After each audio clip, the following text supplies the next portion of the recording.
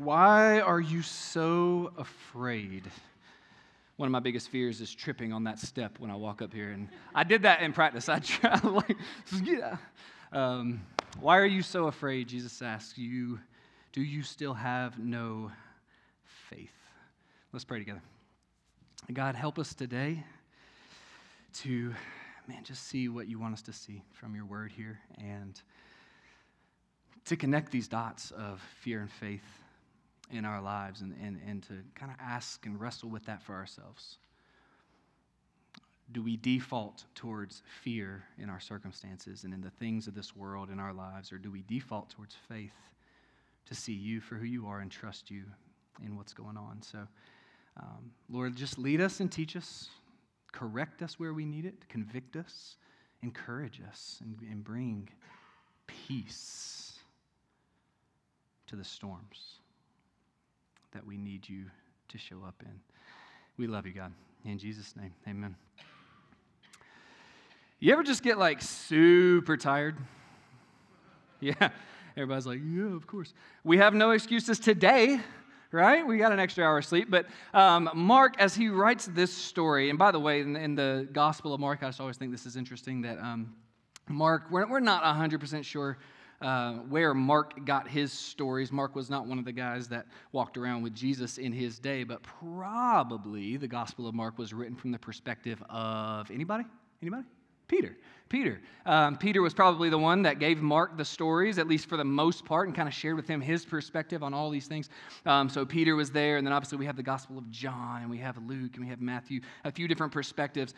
This story is in Mark 4:35 through 41. It's also in Matthew, and it's in Luke, okay? So if, you want to see kind of the different versions of these stories, but their stories are almost exactly identical, even in the wording. There's a couple differences here and there that I'll share with you as we go. But to begin this story out, here's what Mark says when he says, that day when evening came, he said to his disciples, let us go over to the other side. Leaving the crowd behind, they took him along just as he was in the boat. There were also other boats with him. So just a quick pause. If you were to read the stories kind of leading up to this story, and in this series, we're looking at questions Jesus asked. And at the end of the story, Jesus asked his disciples that question, why are you so afraid? You have little faith. And there's this whole amazing scene that we get of Jesus stopping this storm. But before all of that, Jesus has been teaching. He's been doing a lot of ministry, and he's been even healing people, all these things. If you kind of read Mark 1, 2, 3, and 4 to get to this point, man, Jesus is literally, physically exhausted. And I think the reason Mark says in verse 36, he says, leaving the crowd behind, so that's one thing. Anybody get exhausted by people? Raise your hand. Okay, yes, sometimes, look, I get it, and I'm a pastor, and I kind of have to people, and I love it, and I'm glad I get to do this, but there are days that I'm just like, man, I just need to go home, and I need to take a nap. Hopefully that will happen today. We'll see. But some days, we're just exhausted, right? You're just tired, and Jesus, really, I think Mark is kind of commenting on his humanity here and his physical just exhaustion. He says, leaving the crowd behind, they took him along just as he was. Just as he was. And I think that's exactly what Mark means. Jesus was tired. He's so tired. And so he gets in this boat, and Jesus was actually in the boat while he was teaching. If you know that scene, he kind of rows out a little ways, and he's in the boat, standing in the boat, teaching the crowds. And then it's like Jesus is just kind of, guys, can we just go over there away from the crowds for a little while? And so Jesus lays down, it seems, in the stern of the boat, lays his head on a cushion of some kind, and he falls asleep. So verse 37 and 38. A furious squall came up. A fierce storm, a furious squall. I don't know if anybody uses the word squall anymore, but furious squall came up. And the waves broke over the boat so that it was nearly swamped. Jesus was in the stern sleeping on a cushion. The disciples woke him and said to him, Teacher, don't you care if we drown? So this furious squall, this fierce storm, this was not uncommon, okay? This was something that, anybody ever been over to Israel? Anybody been in that part of the world, in here? A couple of y'all, that's awesome. Tasha's Schoolcraft's over there right now. Some of y'all know Tasha. I'm so jealous. I want to be there. I want to go there sometime, but she's over there right now, and so just pray for her if you think about her. But if you go to that region, what you'll notice is this particular place where Jesus is the Sea of Galilee, okay? And at the Sea of Galilee itself is 600 feet below sea level. It's a very low area, okay? Dead Sea is not far from there and all that, and the Jordan River connects them, so it's a very low area, and surrounding this lake are jagged peaks, jagged cliffs. And so if you know anything about geography and how weather works, what would you expect to happen in an area that's very low, surrounded by peaks? Lots of wind, lots of storms, lots all the time, right? So this was not an uncommon thing. This sea to this day is known for massive, terrible, terrifying storms. So they're on the sea, and some of them are fishermen, right? Like some of these guys do this for a living. They're out there all the time on this lake. They understand that these things happen. And so for them to be in a moment of such panic and such fear tells us what? That this was probably a storm unlike any storm they'd ever seen, or at least to the degree that it's just like so terrifying to them that the way it says waves are coming over, it feels like the boat is going to be swamped and all these things. And it says, Mark comments that they asked this question. So there are 3 questions in this passage, okay? There's 3 questions. Here's the first one. 2 of them are asked by the disciples. 1 is asked by Jesus. The first one that's asked by the disciples is, Jesus, don't you care, right? That's what they said. As they're feeling like they're about to die, teacher, don't you care if we drown? Now, before you have this moment of, and we do this sometimes, I do this sometimes as I read the Bible, especially with the disciples, right? We look at them and we see the stories and the way that they respond to certain things. We're like, man, you stupid disciples. Like, it's Jesus in the boat with you, right? Jesus in the boat, we all know the story. And if you grew up in church, you kind of know how this story ends. And you're like, y'all are so dumb, y'all are so. But is it not, ladies and gentlemen, is it not one of the most basic responses of our human nature when it comes to fear? To ask that question. God, do you care? Do you care? What is going on in my life? What is happening in my circumstances right now? Do you care? Do you see me? Do you hear me? Right? And of course, this is like a physical reaction to wind and waves, and they're literally terrified. But fear comes in all sorts of shapes and sizes, does it not? Fear happens all the time. For all of it is a basic human response to circumstances that are scary, that we're just afraid. And when that comes and when that happens, it is one of the most simple and easy kind of paths for us to get to in our response as we just get to this place where we look at our circumstances, we look at what's going on, we ask how we feel, and we think about that, and we just kind of focus in on our particular circumstance, our particular thing, and we get, honestly, a little bit selfish, a little bit self-centered sometimes in fear, because fear can do that, and we just ask, God, don't you care? Don't you even care what's going on here? And that's the question that they ask. But here's the thing. Remember, Jesus is completely exhausted. He has been doing ministry. He has been healing people. We saw from last week, right, when the woman comes and touches the fringe of his garment, right? Jesus felt power leave him. Do y'all remember that part of that story? Like when the lady touches his garment and it's like Jesus stops and he asks who touched me, but he feels power go out from him. So in some way, it actually seems that it is a physical exhaustion on Jesus to be healing people. Right? Because he is in his humanity. He is in his physical body at this time and in his like pre-resurrected self, okay? So he feels tiredness. He feels exhaustion. He feels pain. Like he feels all sorts of things. And it seems that in this moment, he is so tired. Have you ever been so tired that you could sleep in the rain? You know, like, I don't even know. When I read that, I'm like, that's kind of weird to me that he's sleep, like waves are hitting him and water and he's just like laying there chilling. I don't understand that, but he is so exhausted. And I think part of the point of this story is just simply this, and maybe this is all you need to hear today, I don't know. He does care. He does care. There's all sorts of stories in the gospel where we see Jesus clearly care. Actually, if you were to read on to Mark chapter 6, even more profound, I think, in Mark chapter 6, here's what's going on in Mark 6. Jesus is doing ministry. Not only has he been healing people, not only has he been teaching, which I'm just going to be honest, sometimes it's exhausting to like spend the mental energy to teach crowds. It can wear you out. I'm telling y'all, by the end of second service, I'm done. Okay, and Jesus has been doing this all day. He's been doing this for days on end. He's been teaching and teaching. Like he is exhausted for that reason. Not only that, but in Mark 6, he's ridiculed and he's mocked for being a carpenter's son, right? And like his dad isn't even in the picture anymore. So he's being made fun of for that reason. That will wear you out. Not only that, but in Mark chapter 6, he learns that his cousin, John the Baptist, has been recently murdered, got his head cut off by Herod, right? So that's weighing on him. And not only that, but it actually says that he and his disciples haven't eaten anything. Anybody get hangry? Don't point at your wife right now. This is not the time. But sometimes we have this exhaustion, right? So Jesus is tired physically. He's discouraged because people have been making fun of him. He's mourning his cousin, and he's hungry. And here's what happens in Mark chapter 6. Same thing. He goes across the lake again. It seems like this lake is kind of his buffer between him and the crowds. He's like, I'm going to go to this side if there's no crowds, or I'm going to go to that side. So he goes across the lake again, but it says in Mark 6:34, when he gets over to the other side, he lands, and here's what it says. When he landed there, he saw the crowds, and he had compassion on them because they were like sheep without a shepherd. Jesus cares.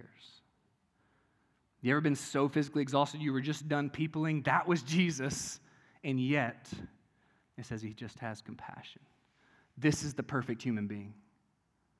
A human being that can be so tired, so done with the day, and yet have the mental and physical energy to spend it on serving and having compassion on people still. And if he would do that in his pre-resurrected humanity, will he not do that now?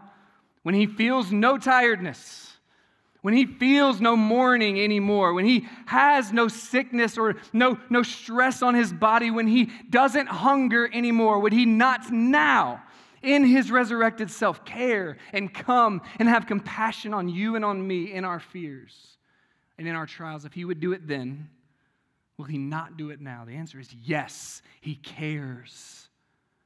Jesus, Master, do you not care? Do you not care? And so, as we just kind of keep reading on, verse 39, it says this. It says, he got up and he rebuked the wind and said to the waves, quiet, be still. Then the wind died down and it was completely calm. I like that word, rebuke. That he rebuked, it says, the wind and the waves. The word is epitemao in the Greek. Epitemao literally means to place proper value upon something. In other words, is to take something and put it where it goes.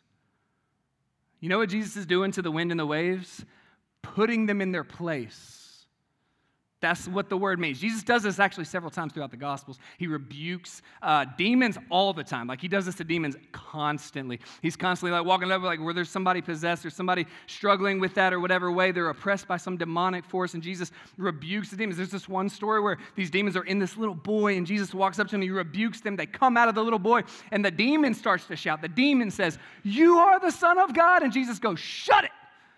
And the demon's just like, "Okay, my bad," you know. Like, demons get this right, by the way. The fear of Christ. Jesus rebukes demons. He rebukes Peter one time. You know that story? Jesus, you're not going to Jerusalem. You're not going to die. Peter, get behind me, Satan. Right? What? He rebukes his disciples a few different times. He rebukes sickness. He rebukes physical illness in people. And it stops.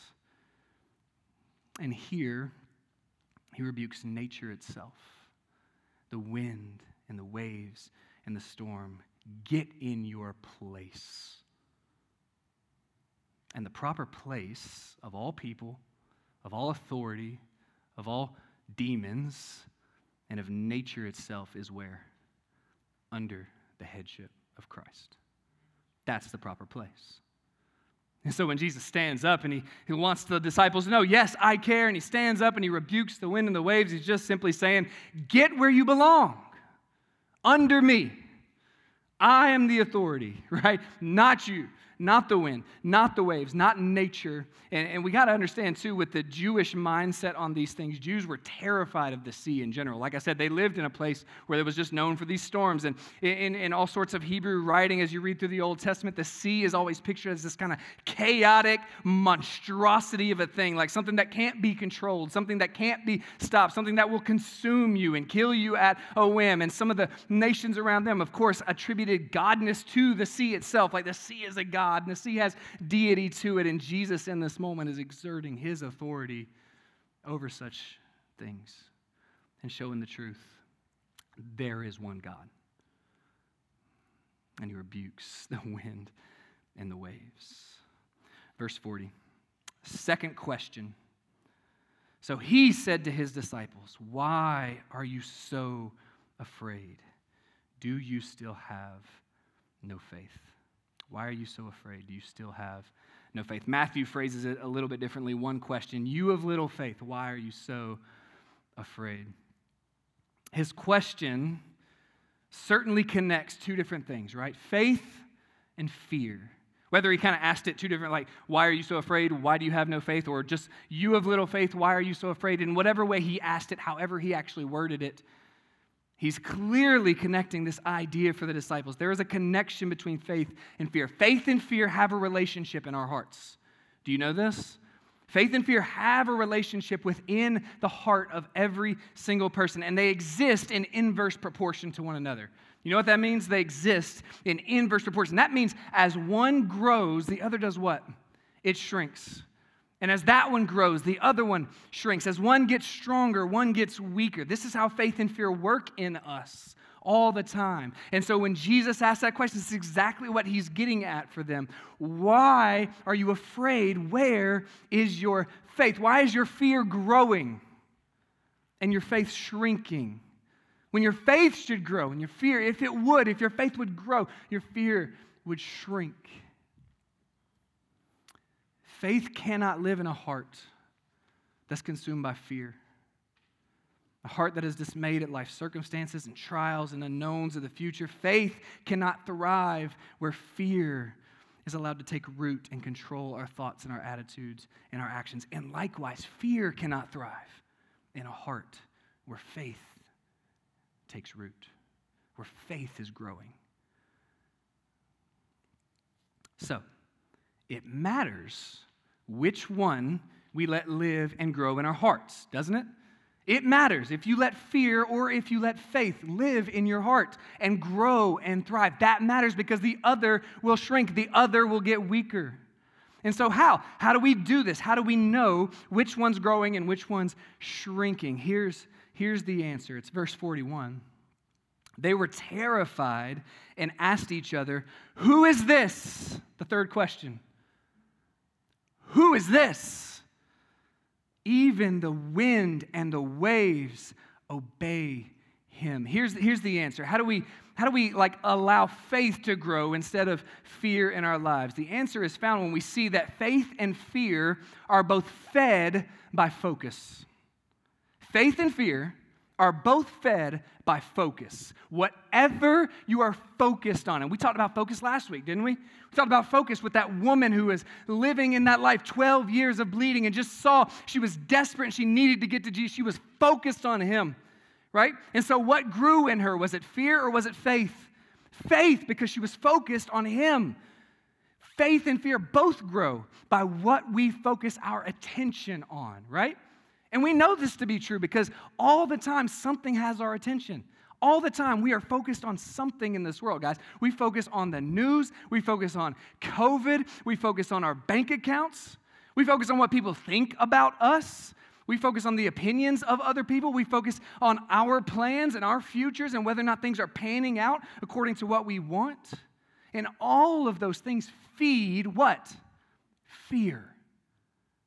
They feed the fear that, now listen, it's not to say that none of those things are important. It's not to say that we can't ever pay attention in some way to those things, but they cannot occupy our full attention.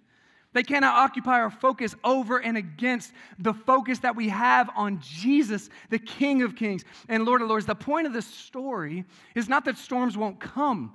The point of this story is not that life isn't hard. The storms will come. Life is hard. There are valleys everywhere. Guys, the Bible is so honest about reality in our life, about the reality that suffering is part of the human existence. And you know that if you've been alive longer than 3 minutes.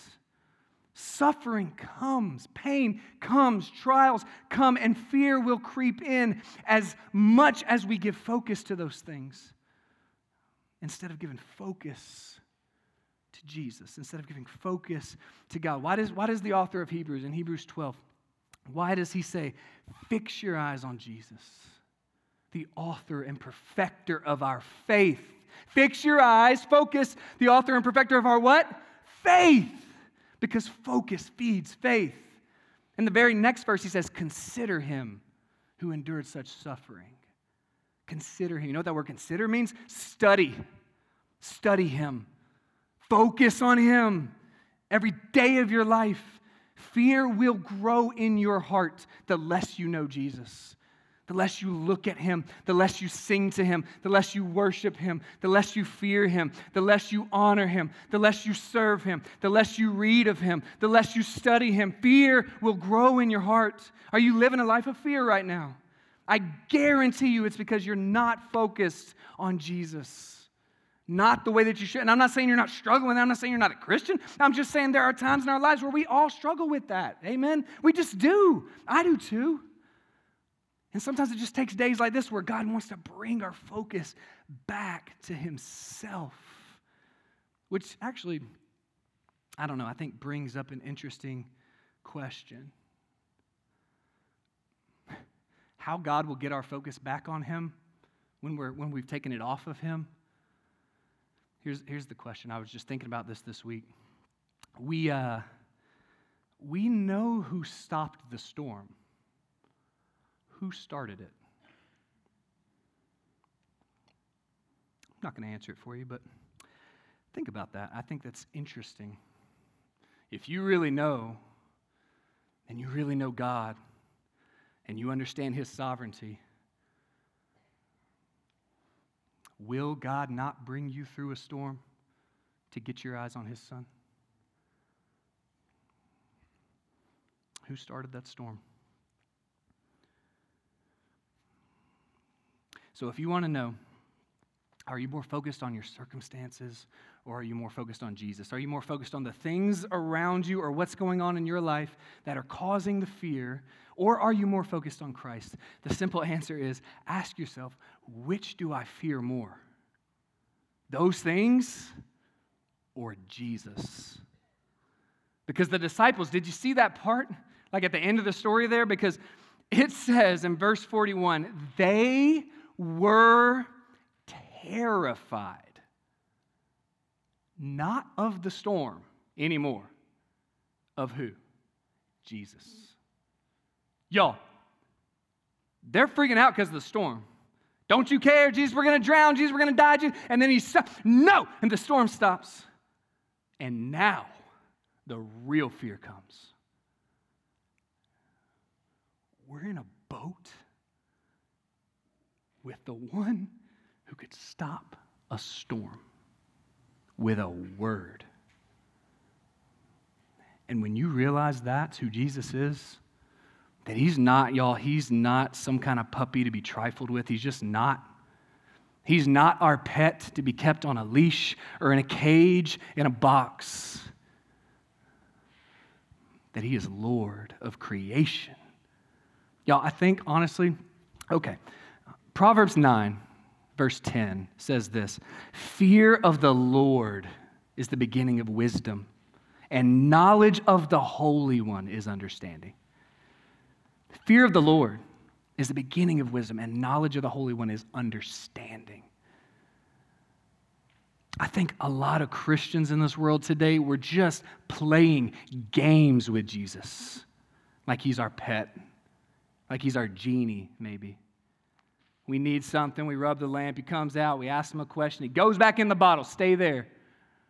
Or we maybe start our day off like that and we play that little quiet time game, and then we go about our day and our strength and our power, not giving him a second thought.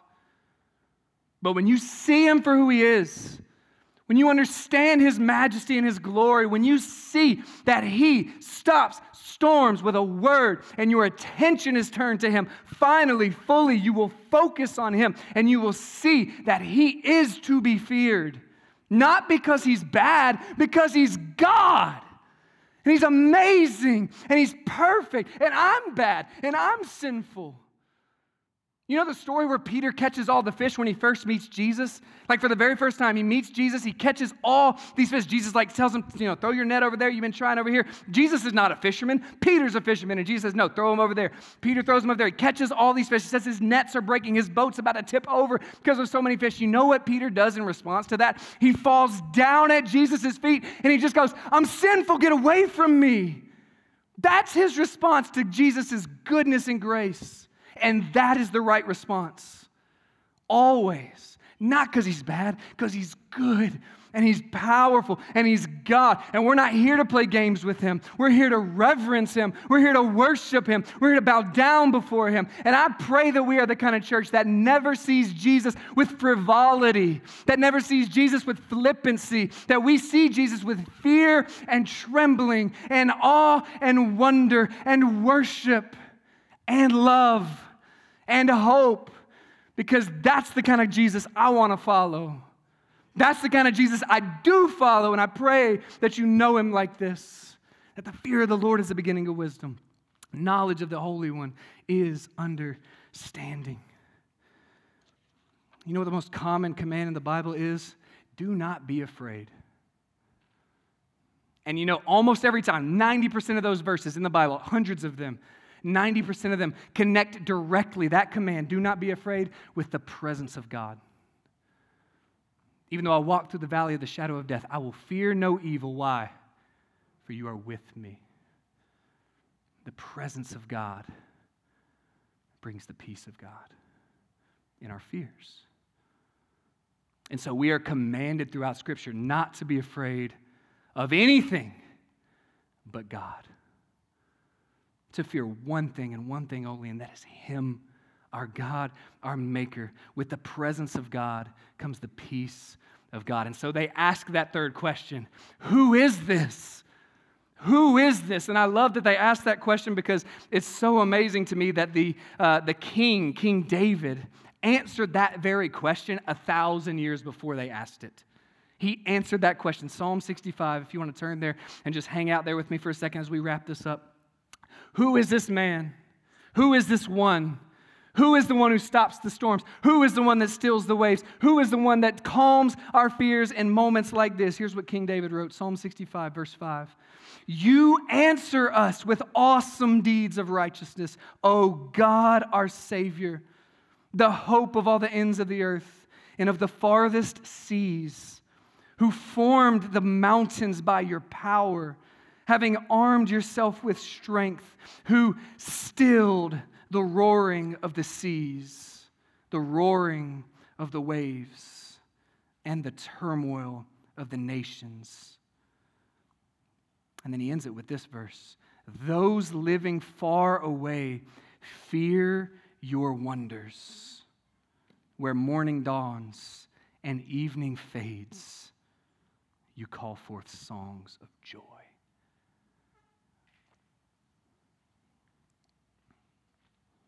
Who does awesome deeds? Who is the hope of the earth? Who formed the mountains? Who stills the raging seas? David's answer, O God, our Savior. Who is this? Who is this man in the boat with us? Who is the one who could sleep in a storm, calm but not careless?